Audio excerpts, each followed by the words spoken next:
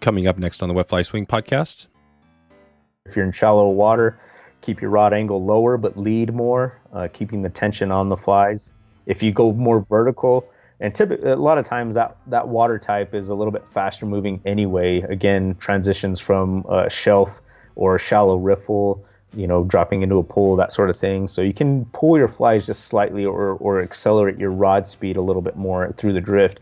If it's a little bit deeper, a little slower, then your rod is going to go more vertical.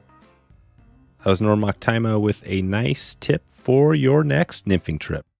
A deep dive into stillwater fishing and a bonus Euro nymphing segment today on the Wet Fly Swing Fly Fishing Show. Welcome to the Wet Fly Swing Fly Fishing Show, where you discover tips, tricks, and tools from the leading names in fly fishing today. Hey, how's it going today? Thanks for stopping by the show. Did you know you can follow this show right now and actually get updated directly from your podcast when our next episode goes live? If you're on Apple Podcasts, you can do this by clicking that plus button in the upper corner of your app.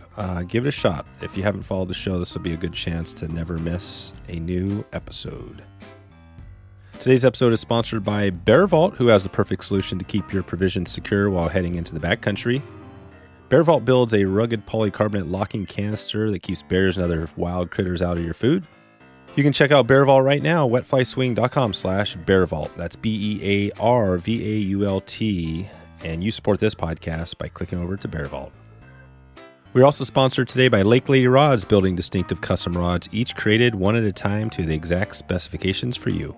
Lake Lady only uses top-of-line world-class components, great fly rods, and a great custom package. Please head over to wetflyswing.com/lakelady, LAKELADY, to support this podcast and a great local rod builder. Maktima is here to walk us through the steps of preparing to fish a new Stillwater.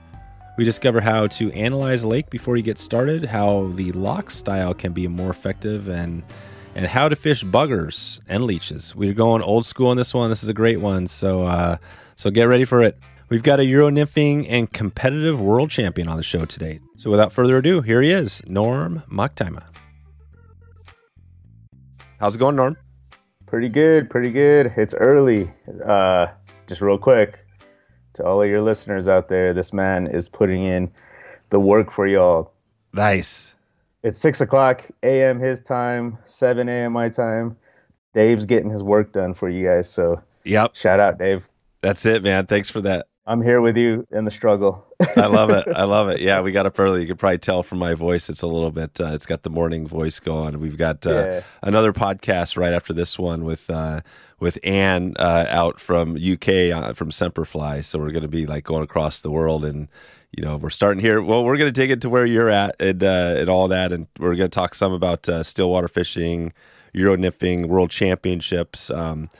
But before we jump into all that, take us into fly fishing. How did you first get into fly fishing?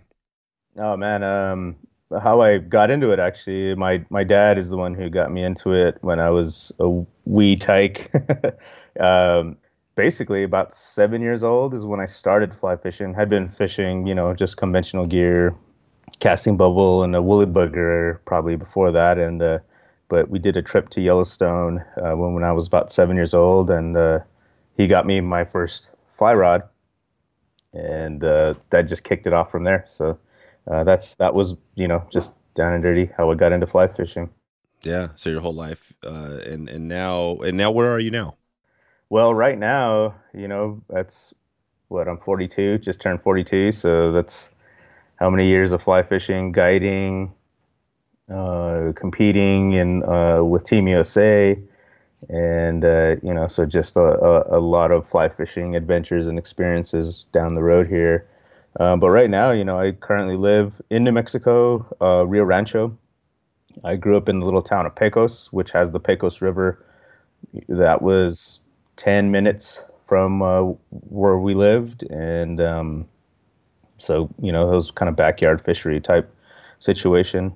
Great thing about my childhood, these were back in the times where parents were pretty lax and willing just to let you free out in the world. And as a kid, in the summers, my dad would drop me off at the river or the lake, the local pond there, and along with a box of extra flies that I tie, and just let me loose for a day. And he'd come back, pick me up about 4, or meet with me and go, and he'd fish for the rest of the afternoon with me.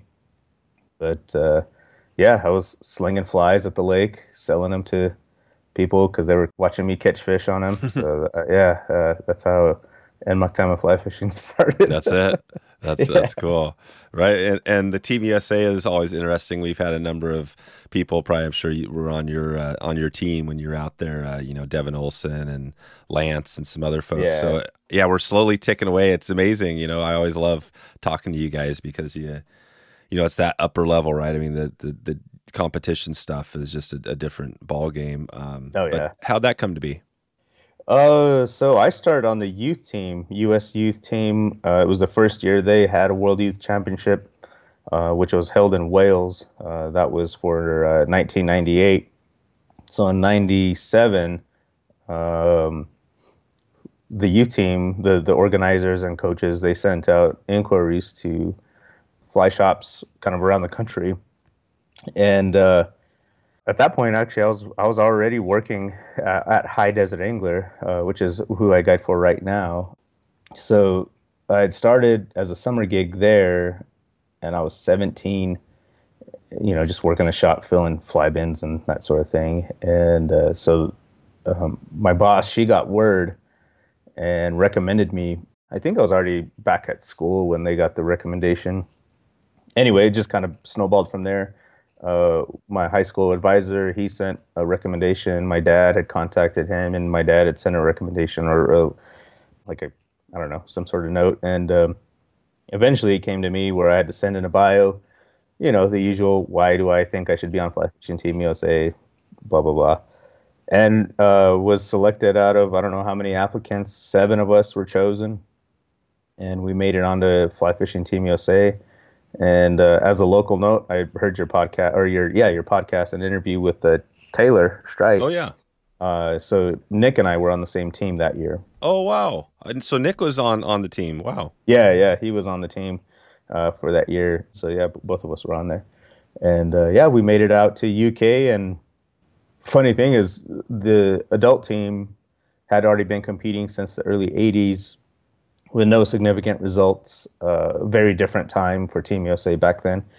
And with our help, or with the help of Davey Watton, who's pretty well known wet fly guy, amazing angler.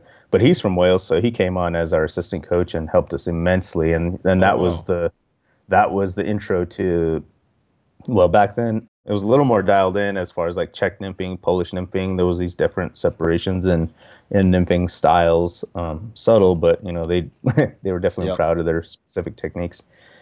So that's how I got into that. But we went to Wales. No high expectations from us or anybody else for that matter, because the adult team never did well. No. And it ended up our team finished in second. Wow. So we got a silver, and I won the individual gold that year. Holy cow. Was that the, what year was that? That was 98. Oh, wow, 98. Yeah, so I was the World Youth Champion in 1998. The first medalist, I guess, for Team USA. World, that's amazing. So, I mean, what does that feel like on that? I think I asked, I can't remember one of the other folks we've had on, that same question, but what did that feel like for you on getting that gold? I don't know, man. It was surreal for sure. I wasn't expecting it, and just going in, having a good time. A kid from New Mexico, rural New Mexico, desert state in Wales, competing in a fly fishing tournament. I was just amazed to be in Wales. It was everything I imagined, kind of the UK being,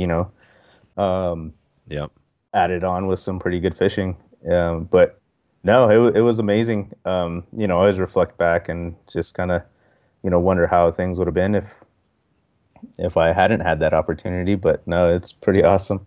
Yeah. And once you win that, what's the next step? Does that kind of catapult you further into Team USA? It did. So the coach, or basically the owner of Team USA at that time, his name was Walter Ungerman. He obviously got word of me, and our coaches kind of sent word up the line to the adult team. and I was the assistant coach in '99 for the youth team. So we traveled to Ireland, and I fished with Walter, and he basically just extended out, if I was interested in competing with the adult team. And so kind of just left it at that. And I was like, yeah, sure.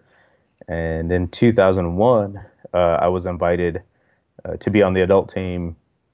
And then we traveled to 2001 was Slovakia. So that's where we competed there. Very different level of game there. Much bigger field. It's very different when you go from the youth. When you go from the youth to the adult world championships, it's a much bigger platform. But and that's how it started. And then 2006 on, Team USA really started tightening up their competition series, qualifiers, and going through that process in order to garner a competitive team. And that's where you see Devin and Lance come in. Mm-hmm. George Daniels, all that crew. Wow. So you were there at the beginning, that transfer over from, and I'm trying to think who told the story, but we had that one where it was just a rough shot group of guys back in the day, and then it was a Jeff good Courier, old right? Jeff Courier was Courier, there, and then so Courier was on the team with me too back then. Oh, okay. So he was before me. So when I came on, Jeff was already on the team, and so I had met him and fished and competed with him. He's awesome dude. Love Courier. Yeah. And then we progressed from there, and then it changed into getting more competitive. Courier was on the team. That's cool. Nice. So, yeah, it's. I love maybe we'll save a little bit of the Team USA for the end if we have time here. I want to dig in some on because I did have something. I know in 2018 there was, and this might play into some of the Stillwater stuff here, but I want to talk a little about Stillwater fishing because that's something that we don't always get a chance to talk a ton about. And the cool thing here is you did it right with Team USA, so it's more. Yeah, I don't know what you call that, right? More of I guess a competition style lake fishing. But can we do that today? Like dig into a little of like Stillwater and what that looks like. Yeah. And I'm thinking, what were the lakes? Because I know this came from Zach. He actually gave me a shout out to you. He was right on. Yeah, Zach? Yeah. You know Zach? Yeah, totally. Oh yeah. Uh-huh. Awesome. And Zach, he actually co-hosted an episode a while back. Yeah. Question. Hey, Zach, where are the videos at, man? I'm missing Flying Ties videos. Nice. Missing them. I love his videos. There you go. Perfect. So yeah, but he kind of gave a shout out and it was a good point because I love Stillwater fishing and I'd love to hear more. I know it's a little bit different, but maybe we could talk about that. I think that was one of Zach's question was how do you fish or how do you approach a new lake, right? You're coming in this thing, you're looking around, the lake looks like there's, how do you know where to start? What's your strategy there? Right. Lakes, Stillwater for Americans is very daunting and exactly. It's a blank piece of paper and you're like, all right, now what do I do? Yep. It can be very simple or as simple as just reading the contour of the land that you're standing on for the most part. So, if you're fishing from the bank, which, most people, they may not have a boat or anything like that to get out away from the shore. But when you're looking at banks and that sort of thing, look for any ridges, drop-offs, boulder fields, and again, it's when you're looking at Stillwater, it's definitely more structure-based, just like you would do in a river too, you're reading the structure of the contour of the river bottom to kind of help you determine where the more likely spot for a trout to hold would be. However, when you're dealing with Stillwater, instead of trout really holding and focusing on one specific spot, they do cruise, they cycle through a territory. So that can be a little disheartening when you're fishing and, all of a sudden you're just kind of like, man, I don't know if there's anything here. And then, you just kind of got to sit and wait because they'll come back through and then you finally get one. But when that happens, make the most of it, get your cast back, get that fish landed, get your cast back out there because you may find a few more within that little pod. So a lot of it is searching out pods of fish sometimes, but that's a pretty simple way to kind of break down initially what you need to look for. Yeah, that's the first thing. So you're saying you look on the land, and if there's a steep slope coming into it, you probably know it's going to be a pretty deep area versus, say, there's a boulder patch on the bank, and that there's probably some boulders down in the water, that sort of stuff. Right. And it depends on your species of trout, too. Rainbows, they're going to behave a little more differently than browns. Browns, I find, do like the bigger ambush points. They can be more of an ambush type predator in stillwater situations. Your rainbows, they can be a little bit more, kind of losing the word, pelagic, for lack of a better word. Oh, right. They're like out cruising. just cruising, exactly. So they can be a little bit more scattered. But yeah, look for those high points, those ridge lines that enter water that can create a nice underwater point. And then, if your water visibility is decent enough where you can see any drop-offs or shelves, work those transition points, just like you would work a shelf in a river. Again, it just creates those opportunities for either bait fish or aquatic insects to congregate, but at the same time gives the fish access to escape and evade predators. Right. Right. That's key. And how did it work? Was it 2018 when the Nationals were in Eastern Oregon? Yeah, that's correct. 2018. Yeah. And what was that? What did you guys do there? Was that something where you were kind of? That's probably your home. You probably knew some of those lakes or not?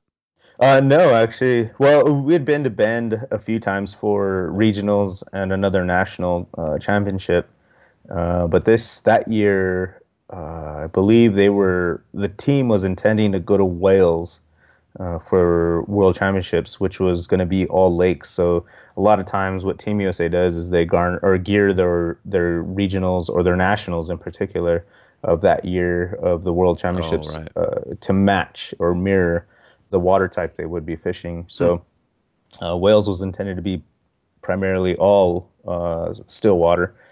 And so we did our national championships to be primarily all Stillwater, although they had the upper Deschutes in the mix there too. But I think we were on Lava Lake and Crane Prairie. Oh, nice. One of the Twin Lakes, yeah. So we had never fished Crane Prairie before, which was awesome. I do like that lake a lot. Pretty amazing. Yeah, Crane's awesome. But yeah, so that's how they came up with, obviously, the venues for that national championship. That's how they did it. Well, so what was it like when you came into Crane, or maybe take us into that national and the lake? So how are you approaching Crane Prairie? You haven't fished it before. It is a really amazing lake. It's got big fish and a lot of food. Yeah. So and this actually goes. Obviously, you wanted to wait to get into Team USA stuff, but this is keep all going together. So definitely. With these competitions, especially with nationals, you're rolling in as a team. So you have a team of 5, and so we spend and dedicate time before the competition to go and look at venues. Competition venues are off limits for about 60 days prior to the competition, and so we can go look at it, and if they have any of the venues set up. That's what we're looking at, the specific competition section and mapping out what we got going on there. As far as the reservoirs and lakes, they give us typically, I think, scheduled time slots for teams to go out and look at the lakes. So, you can sign up for this time frame and get a boat, possibly if you need to get a boat, or if it's a what they call a lock style session. So you're out in a boat. You can get a boat and go out and look around. You're mapping, just like what I was mentioning, mapping those drop-offs, those points, those windbreaks, and all that. So, so that's how you're just getting the initial overview of what you're looking at. And then, if it's a bank session, you're looking at what your bank contours could be because, you're standing on the bank and you rotate on those beats. So, you're not just sitting in the one little section kind of. Yeah. Were you in the boat or were you doing on the bank on this one? You do it all basically. Oh, you do it all. South Twin, I think it was a bank session. Lava, Crane, and the other reservoirs that we were on were boat sessions, lock style sessions. So you got to be versed in kind of all of it, really. How to work from the bank and how to work out of a boat. And then Google Maps. Google Maps is huge. Doing a lot of that aerial reconnaissance. So that's how we spend a lot of time doing a lot of research before we go into these competitions. Not necessarily looking at the lake itself physically, but again through online resources as well, and local knowledge. A lot of times we'll hit up either guys that we know that live out there, fly shops, other guides. So. Yeah, that's right. So that's it. So just like somebody listening now could be thinking like, you're heading out to a new lake, and that's always a good thing, right? Call the local fly shop, talk to a guide, get some info. So you get the Google Maps going. So once you get, so now you probably have some flies, you probably know what you might be using, some hatches. Once you get to the lake, maybe you could take us to how that worked with the competition, or just talk in general. Let's take Crane Prairie, right? You get there. You haven't fished it before. What's your first step? So going back to what you had already gathered as far as intel, looking at maps and just a brief overview of the lake, you hit your most likely spots. So, again, those ridges that extend out, you kind of work through there. But granted, and keep in mind when you're fishing in these competitions, especially in lake sessions, especially on a boat, you have another competitor that's on the boat, not your teammate necessarily, or at all, but another competitor. So you're competing against the guy in the boat. However, it does help and benefit both of you to work together in a sense to figure this out, because obviously if one does well, the other guy should do well also. But one competitor will have captainship of the boat. And so for the first half of the session, so they'll say, I want to go in this area and, work through there. But a lot of times, you just end up sharing, well, we kind of looked at this spot over here, and this could be something worthwhile to check out too. And you really kind of eliminate, you don't spend a lot of time in one spot if you're just like, man, all right, this is with temperature, sunlight applications and stuff like that. Time of year, again, you're looking at your hatches and that sort of thing. If it's earlier in the spring, a lot of times these fish are just opportunistic and wanting to feed on, bugger type patterns. UK, they call them lures. Or as you get further into summer, early fall, you're dealing with damsels, it could be in chironomid sessions, calabatus, a lot of other varying food availabilities there. So, so I think when we were there, buggers was kind of the name of the game. As long as, you're being opportunistic or getting that opportunistic behavior out of the fish, that worked well for us. That was it. That's so awesome that you guys on a competition, buggers were the name of the game. Yeah, they're a little more fancy though. So yeah, what were they? How are they different from your normal woolly bugger with the three? So a lot of them are tied with varying material. They're not like your traditional woolly bugger with the olive or black chenille. They look very similar. They could be a lot of them tied like Pop's bugger style if you're familiar with that fly. It's tied with Palmer chenille, still a marabou tail, but maybe two-tone. And you're dealing with a lot of UK type bugger patterns, humongous type flies. Humongous is the name of the pattern. Oh, okay. Nice. Yeah. So it's a humongous, for those of you who don't know, it's just a standard woolly bugger, but tied with either some silver or gold crystal flash chenille or crystal chenille, and the tail typically is about 3 times the length of the body. Normally, the body is never bigger than a size 10 or 8 short shank, so short shank hook. But just tons of movement in the tail when you extend it out. And people always are, suspicious whether or not fish hook up well because of the length of the tail. The tail being marabou, super soft, and a lot of times these fish are going for the head of the fly anyway. So they're already at the hook and you don't miss too many. But nice thing with marabou, if you are getting those little short strikes, which happens normally mostly with stalkers, because they're just nipping, tasting, and trying to figure out the world. With marabou, you can just pinch the tail off and shorten it down, and that maximizes your hookup ratio. So, there you go. And so you're saying that the tail, typically you're tying these things that are like twice or 3 times as long as the body? About 3 times, yeah. Yeah, 3 times. Yeah, so that's huge. So that definitely is longer than I think sometimes, 2 times, but 3 is great. So that's a long. Yeah. And then I'm looking at I'll put some links in the show notes here for the Pops bug and that the humongous fly. Yeah, exactly. So, and some other things that people are learning more about, blobs and boobies, but blobs is definitely a big one for us. Daphnia, and it's supposedly supposed to represent Daphnia in the water, but as your blobs, they're just a really bright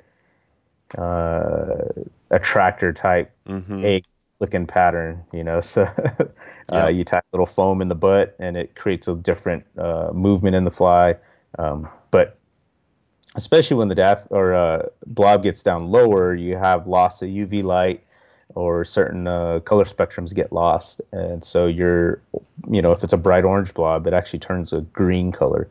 So that's where it more or less matches Daphnia a little bit more. Daphnia, they're really tiny. They're tiny aquatic. What are they? Bug.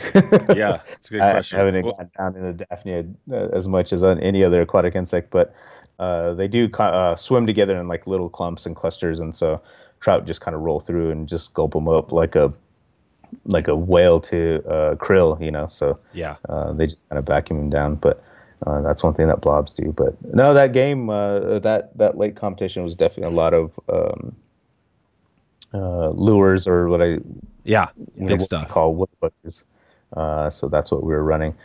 Rain Prairie was awesome, so we ended up finding a lot of fish and more of the shallow stuff where all that down timber that's in there is. Yeah, that was pretty cool. So, maximizing, there's brookies and rainbows, and, it was fun. So, lava was a little bit different, a little more damselfly-ish, if you will, because a lot of the weed beds are starting to go, and so you're looking for stuff like that. As the day progresses, fish will hold different levels in the water column. So in the morning they were higher, at least a foot to 3 feet down was their main feeding area. And as the session progressed, about the last hour, they had dropped, and that could have just been us pressuring the fish too. They dropped down another couple feet, and my boat partner at that time, he was underneath the fish for a majority of that session. He didn't change it. He had a heavier line than I was fishing. So I was running an intermediate, slow intermediate line. And so I was in the zone majority of that time. And as that last half hour, I didn't change my line weight in enough time. And he was able to catch up and tie with me and beat me that session by like a centimeter or 2, something like that. Oh, wow. I was pretty hurt. Man. So he's a good buddy. He actually lives down here a few miles from me. His name's Ron Kless, but we always give each other crap about that when we're fishing together. But he was in a video that I did not too long ago. But okay, he's a good dude. Nice. And is you have like a YouTube channel there? I do, and Maktima fly fishing also. Okay. So a lot of these techniques and stuff with Euro nymphing, Stillwater stuff, although I need to do more Stillwater stuff, do touch on a lot of my videos. They're not just necessarily me going out and just, fishing. I try to explain what I'm doing, and it's, on the water situations. So I come across what I see, what I'm doing, and I'll approach it as if you were with me and work through it. This episode is sponsored by Rare Gear, not only making telescoping fly rods, but rethinking the whole fly fishing kit as we know it. This rod is a blend of traditional and tenkara styles to make a super highly packable rod that fits literally in your pocket. This thing, I have this thing going everywhere with me. It's in my backpack. It's always there. Throwing it down, you sometimes forget about it, but when you need it, you can break it out and fold that thing out in a matter of seconds, and you're good to go. Rare also has a folding net, some compact wading booties to go along with their telescoping fly rod. They've also got a tenkara rod. So a number of things going on at Rare Gear. They're a unique as it comes. So if you want to see something, if you want to see a rod that has no guides, that pops out and telescopes out in a matter of seconds and is a quality rod, check out Rare Gear right now. You can do that by heading over to raregear.com and find out what this rod is all about. Coming from the founder, Derek mentioned this is definitely a weird, one-of-a-kind rod, so check it out right now, Rare Gear, REYRGEAR.com. You support this podcast by clicking over through that link. So when you're fishing that fly like that woolly bugger style, you know, and it sounds like just an intermediate sink tip, how are you fishing it? Like on crane, how'd you fish that? And this was out of a boat? Yeah, so we were out of a boat. And actually, so my whole setup, if you want me to break that down. Yeah, go for it. A lot of these lake sessions, we're fishing either 6, 7 weights, some guys even 8 weights, 10-foot rods. So a lot of length. One main reason, well, there's a couple reasons, but one main reason is in competition, we're not allowed to stand in the boat. So we got to cast sitting in a sitting position. So, you know, having that extra length helps carry the line up high over the boat that we were not smacking each other, although it does happen every once in a while, getting hit behind the head with a 200-mile-an-hour traveling bug fly through the air. So, yeah, that can happen, but that's intended to help keep the cast above you. And then at the same time, as we're pulling in or retrieving our flies, once we get to a certain point close to the boat or towards the end of the retrieve, you start to lift your rod and hang the flies away from the boat. So having that extended rod helps you do that without, you know, being any closer to the boat than you need to, which is a very, very deadly maneuver at the end of your retrieve. So you just kind of suspend your fly there for a few seconds, if not even longer, and kind of, you know, animate them a little bit, jig them, that sort of thing. So. Oh, and how far below surface are you doing that? You normally you can see your flies at that point. Yeah. So depending on the clarity of the water, they could be, you're drawing them up depending on what sink rate line you have. You're drawing them up from whatever depth they are, and then just hanging them, and you can see the fish coming around, and you know, you just start messing them like a cat with a little toy. You know, you just kind of start, you know, animating, and you see them dart around it. Pause, yank it up, you know, let it drop back down. You're just doing everything you can to get this fish to eat. Yeah. And it's pretty exciting. And a lot of times you're able to get them to eat right at the end there. There you go. So. Are you doing the figure eight? It's kind of like the... No. Trout aren't as... they're a little more spooky than pike or muskies when you're trying to do the figure eight. Yeah, there you go. But so you're working a sinking line, and like I said, I was fishing, and normally we do utilize more full sink lines and sink tips, especially when you're casting at distance. It helps you stay in the zone. Because one thing, when you're in a boat, you're not anchored. So in lock style fishing, break that down too. In lock style fishing, your boat, you have competitors on both ends of the boat, and if you have a controller who measures and makes sure the competitors are following the rules, he sits in the center, just like where a guide would be on a dory, if you're, you know, on a drift trip. So, but your boat stays perpendicular to the wind, so you're drifting downwind with both anglers facing downwind, casting downwind. So there's no trolling. You're not allowed to fish behind the boat, letting your flies drag with the current. And a lot of times, tied to the boat is a drogue or a water sock, wind sock, if you will. So it helps slow the boat down a little bit more. So you're actually able to manipulate and get the retrieve speed you want. But because you're moving downstream and you're retrieving downwind, your boat is drifting downwind, you're retrieving back towards the boat. Depending on the speed you're drifting, that can affect your sink rate. So if you have a faster moving boat with a lighter line, you're staying really high in the water column because you're having just to really strip fast to maintain contact. If you're trying to animate your flies or create any movement in your flies, you're really having to double up on your speed in order to get that fly to move. But that reduces your time in the water, basically, because your fly are coming together quickly.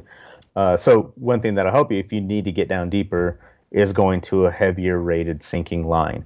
So from an intermediate type line down to like a type 6 or a 9.6, which is theoretically 6 inches per second, its sink rate, which is a pretty fast sinking line. That's really fast.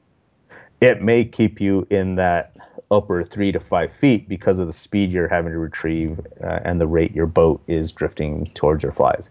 So you may not be getting the same depth as if it was blowing slower or no wind, at the same cast. Your fly starts to sink because you don't have to speed up to keep contact with your fly. That die 6 will get down a lot further. And same with your intermediate. Your intermediate, you're trying to focus on that upper 3 feet of the water column in a lot of situations. So it depends on the distance you cast and your speed to retrieve, where your flies stay in the water column.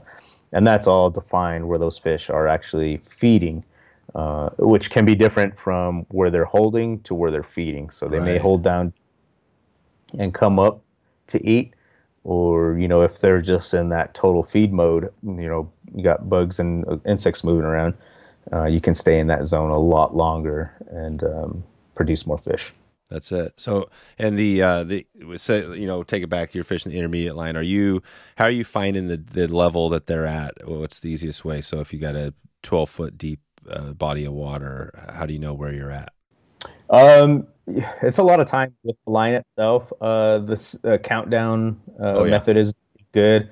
So if we're trying to map out and find where these fish are, I usually start with 5 seconds as soon as I lay the cast down, and then I'll start my retrieve. So I'll do at least 2 or 3 of those. After about the second or third cast, I'll switch my retrieve up just to see if the retrieve has something to do with it. Do about a couple more of those, and then if that doesn't really produce, I'll count down further to 10. And then from there, it'll be a 10 count increment, if you will. So 5 to 10, 10 to 20. If I finally find a fish, if it's deeper than any of those, 30 or such, and my retrieve has some speed to it, or a lot more pull or animation, then I'll switch to a heavier sink line so it gets down quicker and sooner. That way I'm in the zone a lot longer, and hopefully trying to produce more fish. So that would be when I would make the line change. So keep in mind, if you get into this lock-style Stillwater situation, you're going to buy a lot of spools, extra spools for your reels. So don't spend a lot of money on the reel because you got to get a bunch of spools for it. To have all the different sink rate lines in order to find, because it's not like a suspension rig where you're changing the depth and just lobbing it out and letting a floating line, because obviously you don't want to run a sinking line with that. So you just need the one type line to do it.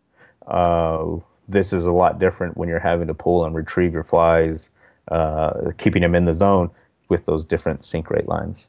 Yeah, that's a great point. So the retrieve, so when you cast it out there, once you're kind of getting your depth to find the fish, and then what are your different retrieves you might be doing here? So standard, 8 to 12-inch pulls. The speed or the intervals of your pulls can vary. Figure 8 retrieve, so just kind of creating a nice steady pulsing retrieve depending on the speed you do the figure 8, or just long, slow. All you're doing is maintaining contact with your flies. So a lot like how they would fish chironomids, but I even do that with a lot of lures or bugger type patterns, nymphs especially, if you're dealing with any calabatus or anything like that. So just drawing a really long, slow pull, just the length of your arm pull and your arm span basically behind you, and then coming back up and then just continuing again. So, and then you have other retrieves like roly-poly where those fish do want some speed. A lot of times that's with a lot heavier sinking line. So you're getting down deeper, so especially if you're dealing with, if there's a lot of bait fish in the water, trout do take advantage of that a lot of times. And so a roly-poly retrieve can get them to trigger. There you go. What lines are you using here? So you mentioned a few sink lines. So how many sinking lines do you have how many extra spools do you have? Oh man. Right now I probably have about 12 extra spools. So, and they're anything from, Airflow is one of my favorite sinking lines, being a UK company, and the Euros definitely do very well in the lake competitions. They definitely pushed or created that world. So their lines are really great. They have two different sinking rate intermediate lines, so you can really stay right in the surface film or go down just a little bit further in that top water column. They have an intermediate sink tip, but then you go from there: type 3, type 4, type 5, type 6, type 7. And then obviously floating line. Rio has a great midge tip that I like. I don't know if I haven't seen if they still make that line anymore. It has like 3-foot midge tip on it. I do like that line quite a bit. And then you have actually some other sink tip lines. So either it's like I said, an intermediate sink tip or other sink rate sink tips. So, you just have a variety of different lines. My go-tos, honestly, is that either the intermediate lines, type 3 or type 5. I really don't branch out or need to go to those other lines a lot of times. Yeah. So, but, situations may call for that specific tool for you to use. And especially in competition, I've definitely made the mistake of not rolling with all my gear. Yeah. Like, I don't think I'll need that, conditions, thinking I know everything. And I get out there, I'm like, dang it, I should have had that line, or I should have brought that box of flies, just roll with everything, have it all with you. Yeah, just bring it all. Yeah, you're in a boat. Well, if you are in a boat, yeah, it's good. It's pretty easy to throw in a bag. Right, exactly. Yeah. So, okay. And so we're floating. I'm just, in the boat again. I'm trying to think the difference between so describe that again when you're floating down with the lock style. So you've got the boat perpendicular to the wind, and right. And so is there somebody's rowing it, keeping it perpendicular to the wind? Well, is that kind of how we're working here? Typically there is, so, but if it's what we call competitor controlled, so you have two anglers on a boat, but no controller. Usually you set the drogue or that water sock out, and you can tether in a way either closer to the bow or closer to the stern, so it'll drift true, and then you don't really have to do much in order to manage the drift. Yeah, exactly. So that drift sock does a lot to help manage the drift on its own. However, it can be a lot more of a challenge if you have some squirrely winds. You get a lot of these lakes are in bowls or depressions, and so you have winds coming in and they switch direction on you, and that can be a bit of a cluster when you're having to deal with that. But you got to deal with it. Yeah. So, but yeah, your boat is set up so you're perpendicular. You're casting downwind. Competitors, they'll have to the middle of the boat, to the bow or stern, off 90 degrees off the bow or stern. So that's your quadrant that you're allowed to fish. So legally anyway. So yeah, you're trying to stay in that realm. 90 degrees. Okay, so you got that area in the front. And so what is the advantage of having the kind of the wind sock and that out there versus say what were the other way? I guess trolling, right, is one way to do it. What's the advantage? Trolling or anchoring, really what it does, it allows you to cover water. You look at the behavior of trout in still water. They're cruising. They don't stay stationary. So if you do have a decent breeze going, a lot of times the wind does create like little drift lines. So you make your cast. You can find these little wind lines that are created, and you can work those wind lines. They're almost like an eddy. So you're just working your way downstream, working those wind lines. So what the fish do is they'll go down to the basically start of a wind line or the downwind portion of the wind line and just cruise up the wind line. You'll see like the foam is home, like you would see on the eddy seam of an eddy, and so you can work it that way. However, at the same time, what it allows you to do too is if you do find a pod of fish, you work through them. You may catch, one or two, and as you drift past, you can use the boat to maneuver, get back out and around, and try to relocate them again. If you kind of feel like they're moving, east to west or whatever, you can reposition the boat and try to work through that pod again and pick up a couple more. So, but also drifting across a point, stuff like that. It just allows you to cover more water, cover fish, and obviously you want to cover new fish. Because they'll be a lot more willing to feed and take your flies. So. Yeah, that's great. Yeah, I was just thinking we were up at a BC last month, and we were kind of doing something similar. We didn't have the windsock, but there's some fish working like kind of towards the bank, and I'd have, it was just me and another guy in the boat, and he would be rowing, and then the wind would slowly be pushing us down, and we'd get within the bank, so we could cast towards the bank. Yeah, it was Right. like every time you made that cast, towards the bank, you give it a few, kind of stripped it, working it in. It was like fish on.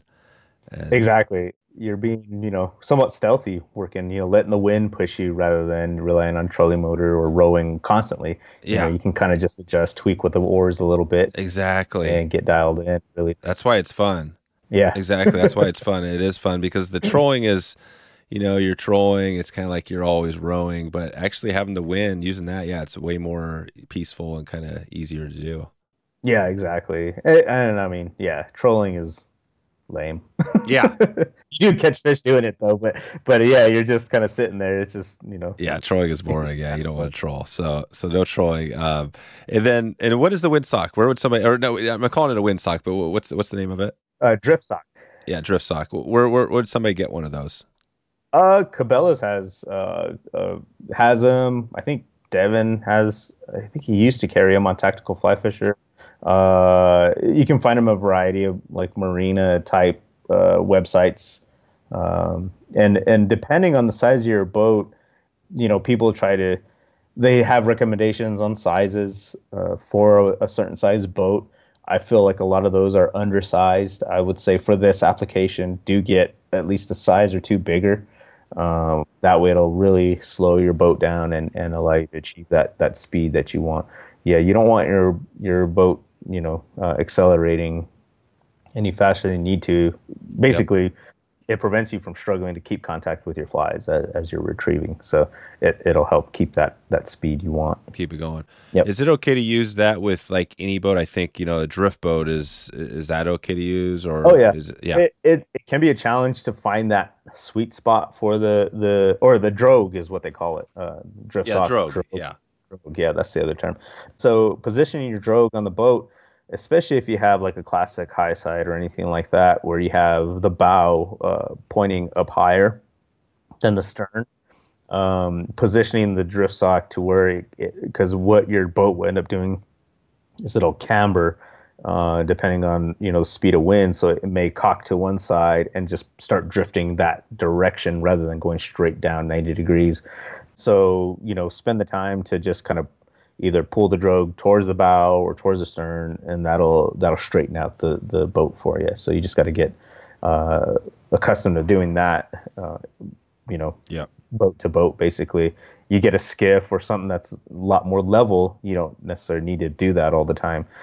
Weight distribution in the boat can factor in as well. So you got a big guy on the bow or a big guy on the stern, that'll change your drift as well. So that'll shift your position of the drogue off the boat. So yeah. What was the boat you guys are using out there when you're doing that, or crane, or what do you typically use for your lake boat? Crane Prairie had a marina, and so they had just some John boat style, which are perfect. They're great hard hull, shorter boats. A lot of times what we do is oh shoot, I forget what they call them, but basically it's a little bench board that you can put into the boat, so it sits on the gunnels of the boat, so you sit up higher. Again, remember, you're not allowed to stand, but you can prop yourself up. Yeah. So, and if you have skiffs, drift boat skiffs, so they're a lot shallower design. Those are a lot nicer because you can keep your rod down closer to the water for your retrieve. So a lot of the high side boats and that sort of thing are horrible because you have to reach over the top of the gunnel in order to get your rod tip down and get your retrieve the way you want it, which can inhibit a lot of your retrieve styles. So, but yeah, so Crane Prairie had a marina that had a lot of identical John boats. So it helps when you're dealing in a competition, trying to keep an even keel for all the competitors. So boats is one thing too. You get a lot of regionals, and I've hosted regionals here, and you're just trying to pull as many volunteers and have as many of them bring whatever boat they got, and you got all these boat styles, and and obviously if somebody's not winning, they're going to blame something other than themselves. So the boat just it's always the boat. The boat. Yeah, Exactly. I know. That is a good tip on the boats because I those the drift boats are high sided, but those lower skiffs are really cool. So the skiff would be Yeah, a good lake boat to use. it would. They are, Pretty flat. so very easy to fish out of. A lot of times too, find something that's clean, meaning no very few snag points. So rafts are horrible with casting platforms and that sort of thing because they have all those little buckles and screw down points for the frames and all that. Just a lot of stuff for your line to get tangled around. Um, One tip for folks that are out in boats fishing these techniques is take a wet towel, a beach towel or something like that, and just get it damp and lay it down like a casting deck, casting Hmm. platform. So it gives you a clean surface to cast. And so when you strip in your line, it's not wrapping around all this other stuff. It's just laying down on that All towel. right. Yeah. So There you go. That's another good tip. Well, before we move off of the Stillwater stuff here, any other tips you want to throw out? Maybe a couple more tips. You've given here quite a few good ones. If you're, let's say, take it back to crane. Somebody's getting ready to fish crane. Let's say they have a boat. They've got a skiff or a john boat. They're heading out there. What else would you tell them to try to find some fish? one big tip is keep your head on a swivel. Obviously, if you're pulling flies, you're not throwing dry flies most of the time. So if you're retrieving, you're maintaining contact. Keep your head on a swivel. Always look around.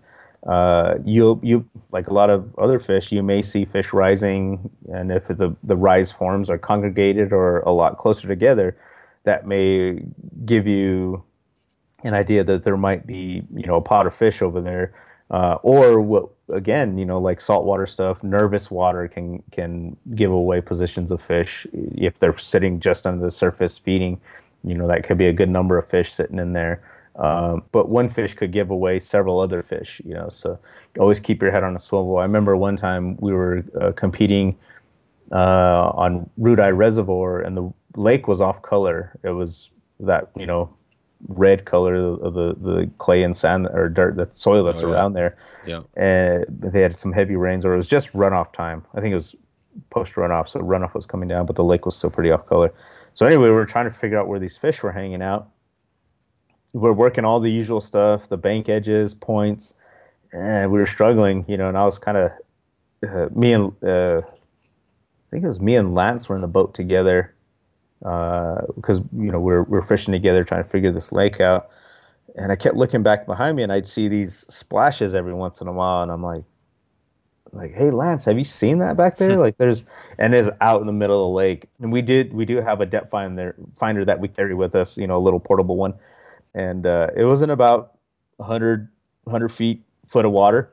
We were trying to work the stuff that was about 10 or shallower, thinking that light penetration would give us the advantage of working along the edges. But no, these fish just wanted to be high up in the water column and out in the deep water. And that, we looked back there. And so like, well, let's go check it out. It's practice. We need to figure out where these fish are. So we motored out to the middle of the lake, and sure enough, that's where those fish were. And so it had not been for us keeping, heads on a swivel, looking around, always looking out for more fish, that was a benefit to us and worked well. And you got into them on on the surface, or how'd you get into those? Yeah, no, they were subsurface, but within that really 2 foot of water column just under the surface. Yeah. And big bushy type flies worked well. A lot of flash, lighter in color, and a pretty quick retrieve. They wanted it fast, surprisingly, in that off color water. I was kind of surprised at their behavior. So. And a pretty quick retrieve would be kind of like just strip, like, or what would be Exactly. pretty quick? Maybe even slightly faster. So like strip. Oh yeah. Yeah. And they were hammering it. There you go. And fishing the big stuff. Cool. What about time? Greg had a question about this one. Best time to fish the lake, kind of light, temperature, that sort of stuff. What do you think about it? You're coming to a new lake. Should you be getting out there at the crack of dawn, or what's that look like? Well, it depends on time of year. Obviously, crack of dawn, wintertime, probably not the best. Crack of dawn in the summer, probably your best time, or evening. But as I tell everybody, rivers included, however, obviously their temperature can be a very different thing. they got to feed constantly. One thing about lakes is they do have that they can move out of the warmer temperatures and drop down into the cooler stuff. So you get that thermal climb. So you can track them as they descend into the water column, finding the more optimal temperature zone. So that's one way you can do it. So you can fish for them all day long. However, temperature does affect vegetation growth. So that may limit you as to what you can access into the lake. If it's warmer and you got a lot of weeds, it's hard to pull a fly through the weeds. We haven't quite mastered that ability to work flies and keep them completely weedless. So your mornings or evenings when the fish come back up, as it cools down, you lose light or you get lower light conditions. Those might be your more optimal scenarios. But, if you get your spring or fall time frames all day long, you just got to find where they're moving to. They may move up and down a few feet, just adjust again. That's where your different sinking lines come into play to keep you in the zone of where the fish are. Yep. Once you find that zone. And once you find that zone, do you find that they're in it for a good part of the day? Say you find them, they're at 8 feet down. They may be there anywhere between, depending on what your temperature fluctuation is like, anywhere between 15, 20 minutes to, a couple hours. They'll hold in that zone. Or if a hatch starts coming off, that can change as well. They may be down deeper, and then all of a sudden, they're up in that upper 2-3 feet of the water column. So again, not just necessarily getting down deeper is always the case. Having to come back up and switching to a lighter line may be the difference too. How deep? I mean, if you think how deep have you caught fish? Like, can you go like way down in some of these deeper lakes? I've done. This was weird in where were we? Czech Republic, I think. I was fishing an intermediate tip line, the Rio one. I can never remember the name of these, but it had the little 3 foot intermediate sink tip on it. And I was doing a 30 count with 2 woolly bugger, humongous type flies. They were big. They were like a size 8 with a 4 mil bead on both of them. So real heavy rig. So a 30 count, I was probably down 30 feet max, and it was a really slow retrieve to stay down. And that's where I was catching fish. I won that session by staying down really, really deep. So that's been probably about the deepest I've had to go. Maybe our regional in Utah, Idaho, that was Daniels Reservoir. I know we were having to go pretty deep when we were fishing the dam side of the lake. The inlet side, we're staying in that first 3 feet majority of the day. Really stripping a lot of the blank savers and that sort of thing through. That was doing pretty good for us. But yeah, once we got towards the dam side, it was a lot of us were finding fish deeper. Full sink, type 6. We're dealing with heavy winds too. Yeah, we're dealing with heavy winds.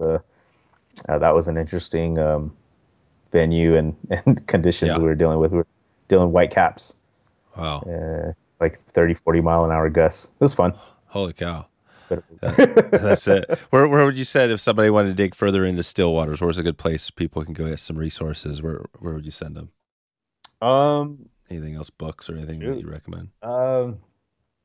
Nobody really has a book. I was going to say, from you, it's interesting because you guys are kind of creating some of this stuff, right? I mean, Yeah, exactly. And I mean, but I would, anything that Phil Rowley. Yeah. Oh shoot, what's his name in Canada? Phil and Brian Chan. Yeah, exactly. Great guys. Great. They do dial in a lot of that. Basically the ecology and the behaviors of trout in lakes, which is going to be very key, and you locating them. If you know the behavior, you'll be able to dial it in a lot better. But they do spend a lot of time in the chironomid realm. That's kind of they developed in the BC area with suspension rigs, but they have started, and I've noticed a lot of what they've been doing has been related to a lot of the UK techniques or what we've been doing in competition. So they're factoring a lot of the attractor type patterns, your humongous, your blobs, and all that stuff. So very, very good sources. I think Fly Fish Food, obviously with Lance there, they've targeted and started to work a lot more on Stillwater stuff. So their videos are another good source. And, I got a few videos on my YouTube channel that you can check out. Oh, nice. But I need to dial it in and be a lot more comprehensive on what I'm doing on the Stillwater. So I don't get a ton of time on the Stillwater myself personally these days, but it's fun. I do love Stillwaters. I need to get more time on the lake. Today's episode is sponsored by Fairflies, founded with the idea of finding ethical solutions to fly tying materials and products. They've done just that by creating jobs for marginalized groups both in the U.S. and abroad. They are experts, innovators, and artisans of exceptional fishing products. I've noted that I've connected with Jeff a number of times a while back, and we had a connection right at the front, and it's been a good time now finally putting this together and hearing the story. We had Jeff on a podcast, and we heard about their 5D brushes and what it's all about, why brushes are a game changer in the fly tying space, making things faster, easier, more consistent, and they got it going. So the nice thing about what Fairflies has going is they've got not only the materials, but they got tools going now. Now they own Wasatch Custom Angling Tools and are carrying on the tradition of hand-making heirloom quality fly tying tools. With over 50 tools, this is truly the do-it-yourself company. You can get all your tools and fly tying materials right now. That's wetflyswing.com/fairflies, Fairflies. Check them out right now. You support this podcast by checking out that link to Fairflies. Okay, back to the show. This has been a good little episode, and we've had Phil and Brian and some the Fly Fish Food guys on, so I'll put some links to Phil's done some good stuff on Stillwater. That's who I was up there in BC with, and we did the indicator thing, which was pretty amazing. Doing the slip. Yeah, the slip knot, exactly. Yeah, the slip bobber or whatever. Right. Cool. Well, I wanted to you were going to get out here in a little bit, but I wanted to, for the Euro nymphing stuff, I want to dig into that here in a second. But before we get there, we're doing a little segment. We're giving away some free flies to a few winners. We're doing this Top Fly Challenge. I just want to give a shout out to that at wetflyswing.com/topfly. And it's kind of deal real simple. Just kind of choose your favorite pattern. And then we got some boxes to give out. But what's if you talk about your top fly, we're talking Stillwaters. You mentioned a bunch. If you had to pick one, what would it be? My favorite pattern would be a humongous. I'd say that the kind of the classic silver and black. I fish that fly a lot. Yeah, humongous. And what size typically? If a lot of different size 10 is a good size 10 hook. Anyway. Yeah, hook. And that's one I hadn't. Oh yeah, totally. Yeah, right, with a huge tail. Yeah, I see it. Yeah, you see it. Nice. Okay. Yeah, giant. I mean, that tail for sure is 3. I'm looking at the Fly Fish Food. They've got one on their site. This one's got kind of a green, kind of a black tail, lots of flash. Looks like, and then kind of a greenish body. Yeah, so the flashaboo on it is pretty heavy on the underneath, and it's got that silver tinsel chenille or crystal like that. Tinsel. And so it's a very, very bright, or can be bright. That's it. But so do you have any like a top fly story that goes along with that fly? Do you have any memories of one that you know what I mean? You probably caught a few fish on that thing. Yeah, man, caught a lot of fish, and I think the initial, when I just first saw it, it just looks very unproportioned. Yeah, it does. It looks very weird. Poorly proportioned, but you look at this fly in the water and it just swims, pulses, dives up and down, and just has a lot of life to it. So, when we first started fishing it, man, it was just kind of a very, very productive start to utilizing the fly. We were just blown away by it. So, does it have bead chain eyes on it? They do tie with bead chain most of the time. So bead chain or dumbbell eyes aren't allowed in competition. We're only allowed, just round beads or slotted beads. So I tie most of mine just with regular beads on them, tungsten beads. Yeah, tungsten, you can tie them in brass or even plastic. So just depending on what type of sink rate or movement you want on that fly. The lighter the bead, obviously, it'll pull or move through the water a little more flat. So the tail being that long, it still has a lot of movement, a lot of wiggle in it. but you throw a tungsten bead on it, then it has more of that dive, that up and down motion. So take that into account when your time flies for still water. This is great. So your fly box, if you open up your box with, I mean, what does it look like? Do you have like a bunch of different sizes and weights of this one fly in all your flies, or how? You must have like a bazillion boxes. Yeah. So our leg boxes are, I found these cool pencil boxes at a craft store. And so I made them myself. They're about the size of, I think they're like 7x9 or something like that, 6x9, and filled them with foam. So anyway, I have 3 of those. I can't find those boxes anymore. And then I have several other bigger, slotted foam style boxes, basically 8x11s, I think. I have that with chironomids.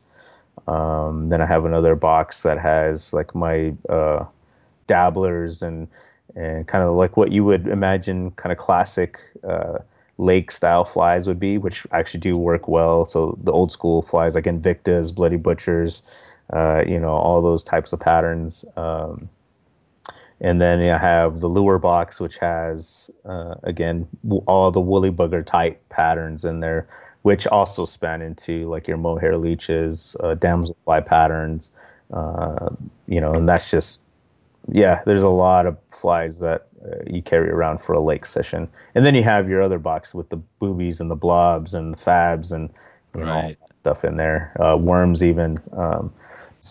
Yeah, that's it. I know the boxes are great. When we were up there with Phil and Greg, I mean, they had a boxes just like their chironomid boxes. They were just loaded with, colors, sizes, weights. Yeah, exactly. Yeah, it's kind of daunting, but we'll keep the humongous. That's perfect. So that's one I don't have in my box. I'll definitely get that in, and that's probably a good one. The kids we can throw out there and have them troll that or not troll, but we'll have them. It works well. I mean, it's funny because I was just of course talking smack about trolling, but that's what we do when we locate. If we have a boat, we're all right. Well, let's go check out this other point. Shoot, we'll just throw out a bunch of line, strip out like all the way to our backing, and just keep the flies in the water. Totally. That is a pretty good feel. I do like that feel when you're doing it. You got a bunch of line out and all of a sudden the fish is on, stripping off line. Exactly. And one thing too, I mean, you catch fish, you're like, I should remember that spot next time. There might be something there, either a high point underwater that you can't see. Maybe there's a spring or something. So, keep your flies in the water. It helps you dial it in a little bit. Definitely. Nice. Well, before we get out, I mentioned that on the Euro, I also want to check on one thing, and I might be off, but I think I saw something there. You have some like kind of Native American or indigenous. Is that some of the background you have there? Yeah, so I am of Pueblo descent, which are it's the indigenous people here in the Southwest, or one of the indigenous people in the Southwest. So our culture, the Pueblo culture, so I'm from San Felipe Pueblo, Laguna, and Hopi. So my mom, she's from San Felipe Pueblo, and in our culture, it's matrilineal. So we take our mom's side of pretty much everything. So I'm affiliated with the San Felipe side as well as her clans. My dad being Laguna and half Hopi, I do acknowledge those when we're talking to family or whatnot. So that, just as an example, my mom, she's Eagle Clan, and my dad is Parrot Clan. So how I would reference who my parents are is I'm Big Eagle, Little Parrot. So that they know that your mom is Eagle Clan and your dad is Parrot. So that's how you reference your lineage. As well, you don't intermix with those other clans, so it keeps the bloodline healthy. So, and as another side note, my fiance, she's from Okewinge, which is northern part of north of Santa Fe, and she's so it can get very complicated very quick. But so that's northern, that's Tewa. My mom, or San Felipe and Laguna, were Keres speaking Pueblo people. She's from a pueblo that speaks Tewa, which are two completely different languages, and they don't have the clan system there. So, and they're patrilineal, so they take the dad's side, Huh. but they don't have the same clan system wow. as I do. So it can get very, very crazy and very complicated. But And that's two groups in the same area. within an hour away from each other, exactly. Wow. So Wow, the culture is completely the different. same, the ideologies. How we reference a lot of our cultural components are pretty much the same. The language is different, but then you have these different, these subtle differences in how we either acknowledge our lineages, or how just different spins and twists on things. Yeah. And that goes way back to when we're all pretty much one people and diverging and trying to find our way in the world of, through ecological situations, climate changes, and all that stuff. So a lot of influence on our culture, on our evolution as people in this area by our environment. So we're definitely keyed and tied tight to our world. Yeah, your area, probably a pretty close knit area down there in that part of the world, right? New Yeah. Mexico. Yeah, exactly. We had a recent episode. I'm always interested because, we had Indy Fly on, and the Wind River. You know about that stuff going on? Yeah. So I know Darren very well. I know. I think it was Matt mentioned Darren. Working with Darren a little bit on the Wind River. He owns the whitewater rafting and guiding service. Oh yeah, totally. In the canyon there below Boysen Reservoir. He's a good buddy of mine, and I saw. If you all want to learn a little bit more about that area, check out Tribal Waters video. Oh, cool. Patagonia, very good video. Oh, nice. Yeah, it's an awesome video. So it definitely touches on the cultural and indigenous stewardship aspect, in fisheries as well as just water conservation. So. Right. That's a huge, I love that you brought the Tribal Waters. I'll put a link to that one for sure to watch that. That's, and that's a cool thing, and I think that's a struggle is that, I think that might have been a question I asked, as you dig into it. It's interesting because you do have challenges, right, with some of these reservations and stuff with kids, but getting them able to become guides, right? I mean, you're a guide. I mean, what would when you look at that, do you see that as a pretty amazing opportunity to give some of these kids? I'm not even sure. It sounds like you're not on the reservation, but are there reservations and things like that nearby your area? There is. I mean, I didn't grow up on the reservation, so I was definitely given a lot of different opportunities there. But even still, from tribe to tribe or indigenous people to indigenous people, it's not all the same because the cultures are different themselves. Right. So it can be a little tough to get out of this pan-Indian type aspect of we're all the same, or we all live in the same kind of situation. Pueblo people, one great thing for us, as opposed to like Shoshone or Arapaho or your more nomadic tribes, is we were sedentary, and so when we had to come under the Spanish rule, ultimately into the U.S. government and all that, we had already been established in this area for a long time before then, so we weren't getting moved out of our food sources or out of our traditional lands. We just had to stay. We might have been relocated slightly in a different area that was a little bit easier for the Spanish to keep an eye on us, but farming, agriculture was our subsistence way of life. So we were able to cope with it a little bit better, as well as to hold on to our culture a little bit better. So that has a lot to do with the health and kind of the integrity of our people. It's not to say we don't suffer from the same issues, poor health, diabetes, alcoholism, suicide rates, all that stuff. It does affect us quite a bit still.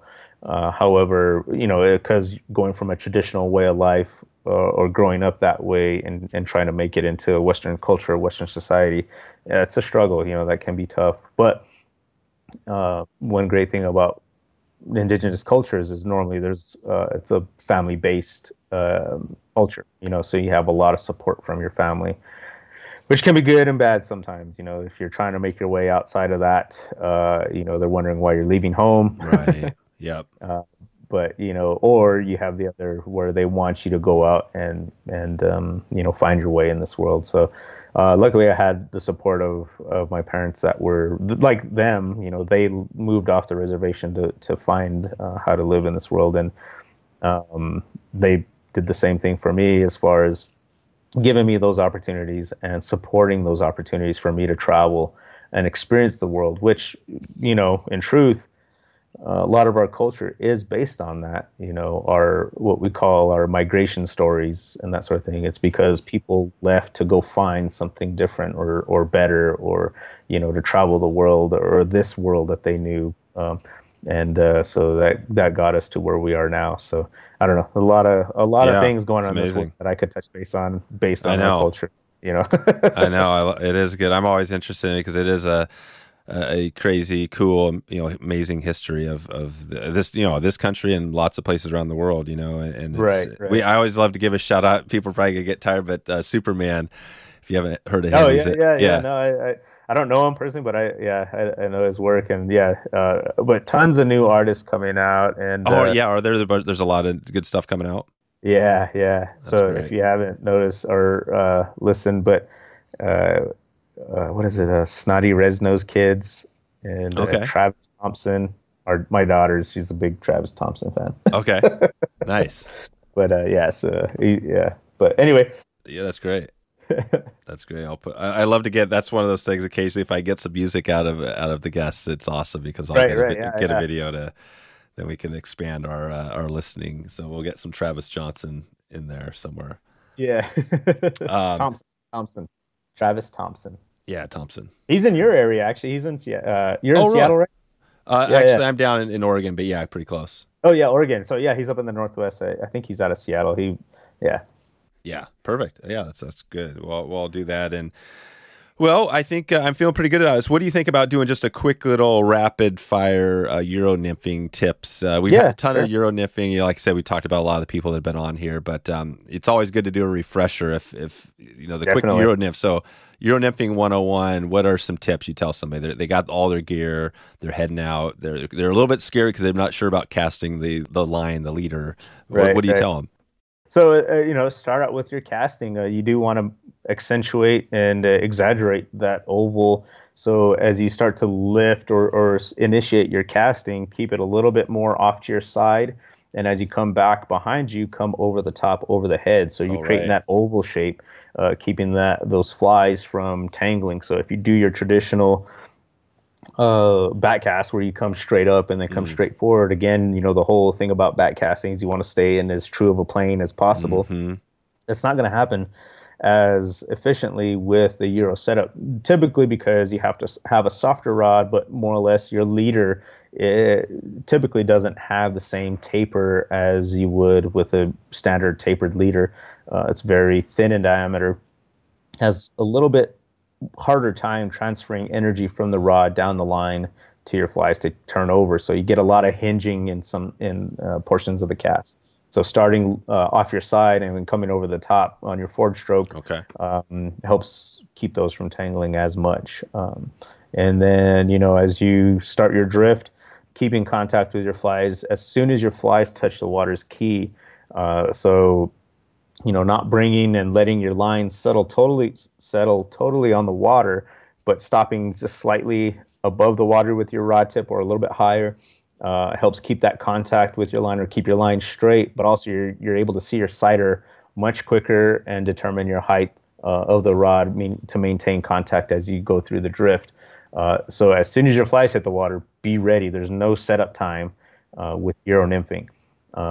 That's the whole intention of Euro nymphing is when your flies in the water, you're fishing. So as soon as they hit the water, be ready. You don't know how many times I've had fish eat as soon as that fly hits the water, or as soon as your flies leave the water, you do that little hook set at the end of your drift to initiate the cast, but also to check, because as your flies start to pivot and swing under the sighter downstream, there's a little bit of slack there that makes it difficult to read off the sighter or even fill.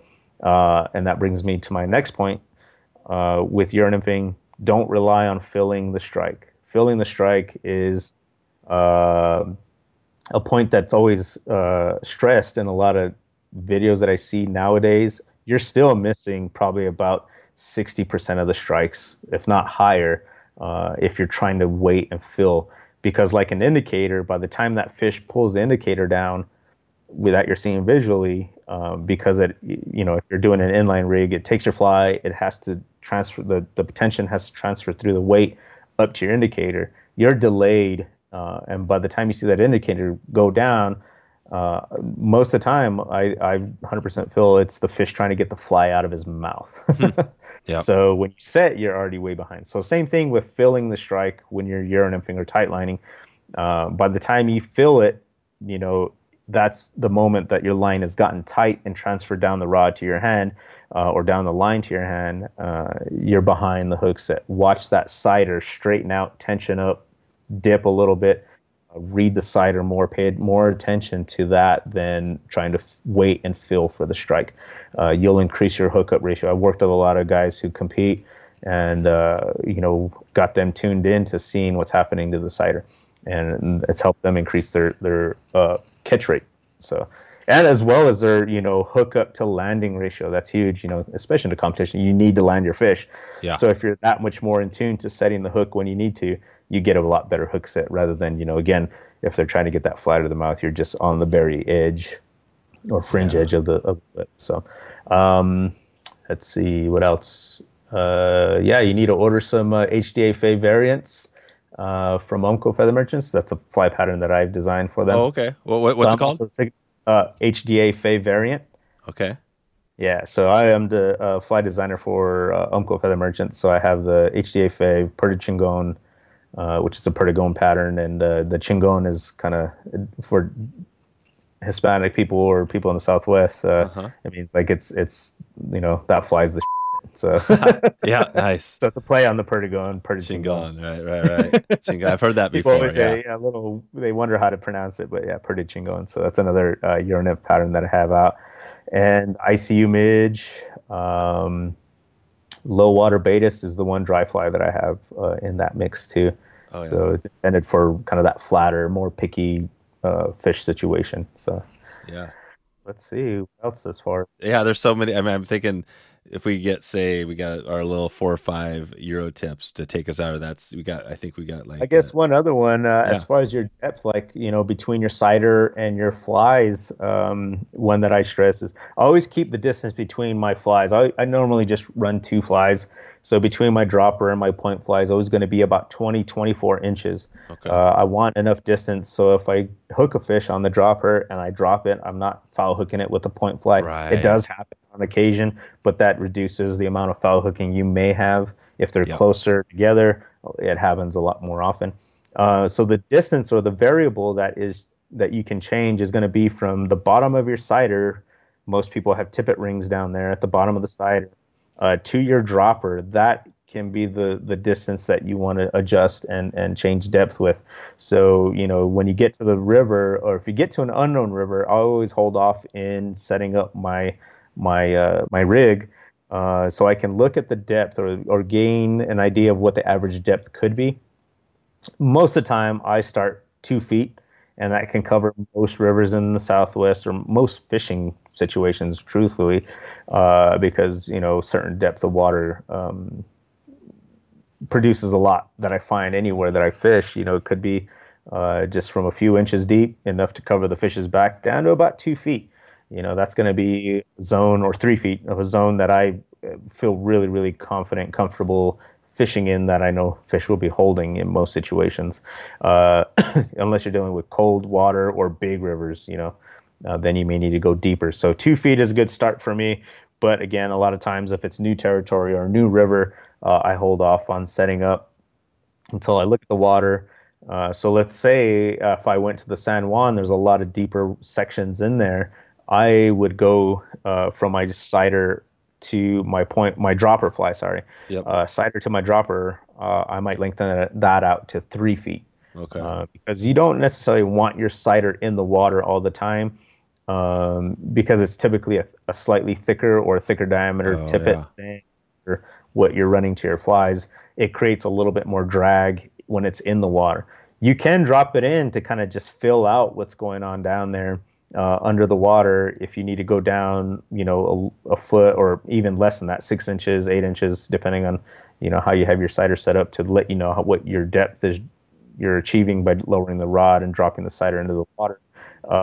Then you can kind of get an idea, drop it in a little bit more, boom, you get a hit.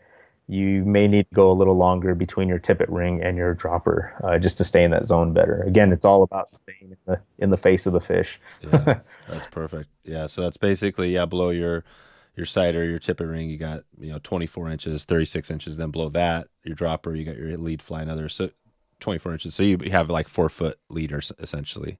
Exactly, that's a good base to start with, and that keeps you in the zone in in that shallower water. That helps to keep both flies in the water itself. Again, a couple tips here. If you're in shallow water, keep your rod angle lower, but lead more, keeping the tension on the flies.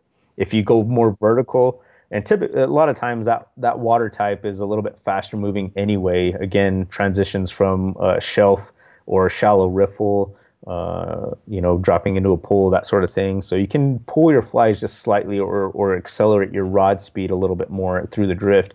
If it's a little bit deeper, a little slower, then your rod is going to go more vertical, but you don't have to worry about pulling your dropper out of the water when you go more vertical to keep your tension, keep your connection to your flies because it's deeper, Yeah.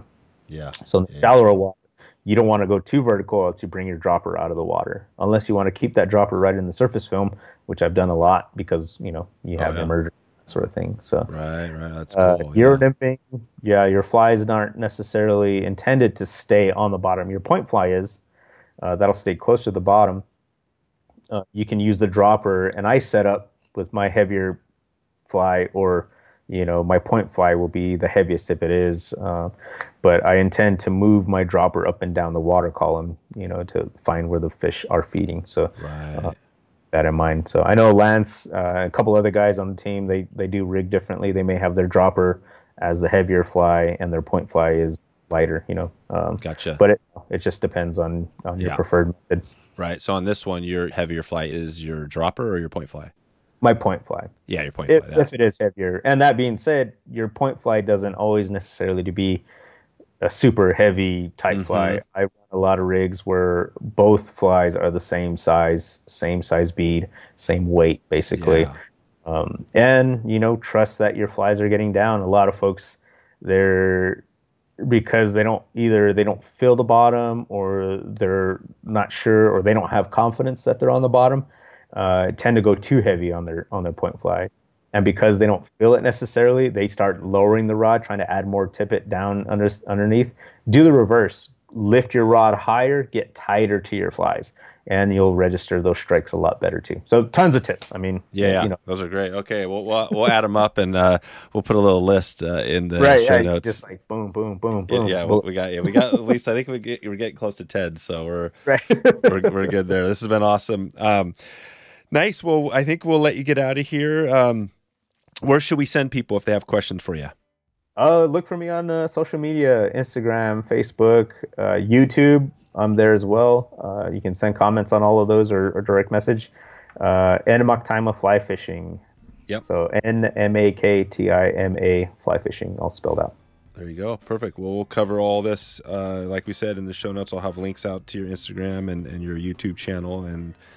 And yeah, I think we covered it. I feel good about the Stillwater. I love that we touched on, talked about woolly buggers, and that's really cool. It's old school for me, so that's great. Yeah, exactly. But, like I said, like a lot of flies that evolve and have, they all start families with themselves, like Chernobyl ants. You get all these different evolutions of your patterns. So these are varying styles of a woolly bugger, but it's a woolly bugger. It's a woolly bugger. No, I love it. Well, it is the greatest fly of all time, right? That's pretty much the case. Oh, yeah. So. Nice, Norm. Well, thanks again for the time, and definitely appreciate you shedding some light on the Stillwater and the Euro tips. So we'll keep in touch with you, and hope to talk to you soon. Yeah, definitely, man. Enjoyed it, and thanks for having me on. So there you go. If you want to find the show notes, all links, and everything else we talked about today, you can head over to wetflyswing.com/348. 348 will get you some of those links. I know we talked about a number of of good ones today. There's going to be at least a video or two you can check out. Plus, we'll have some links to our old podcast episodes we've referenced today. Norm mentioned his top fly. We dug into that a little bit, and that was part of this top fly challenge. Just want to remind you, you can go to wetflyswing.com/topfly, and you can enter to win a box of flies right now. That's the way to do it. Check it out right now. Jackson's giving out fly boxes this month and next month, so it's a good chance to get a shot. And if you want, the bonus here is that I'm giving out a free big shout out on the podcast. If you want to tell me your top fly story, send me an email or DM quickly. I'd love to hear from you, and or just say hey. We'd love to hear, even if you don't do anything on that, just say hey. That would be amazing. Okay, I'm on the way out of here. It is a hot one. It's a hot one this week, so I'm gonna try to stay cool, get in that cold plunge, and try to rejuvenate the body. I actually haven't done the cold plunge, but I've heard a lot about it. So if you've done a cold plunge, give me a shout out. I would love to hear if what it's all about, if it's good, if it helps your fishing, helps your fly tying. Let's hear about it. Okay, I'm going to let you get out of here, and we are going to move on to that next episode. Hope you are having a good morning. I hope you're having a good afternoon or good evening, wherever you are in the world. Looking forward to catching you online or hopefully on the water. Thanks for listening to the Wet Fly Swing Fly Fishing Show. For notes and links from this episode, visit wetflyswing.com.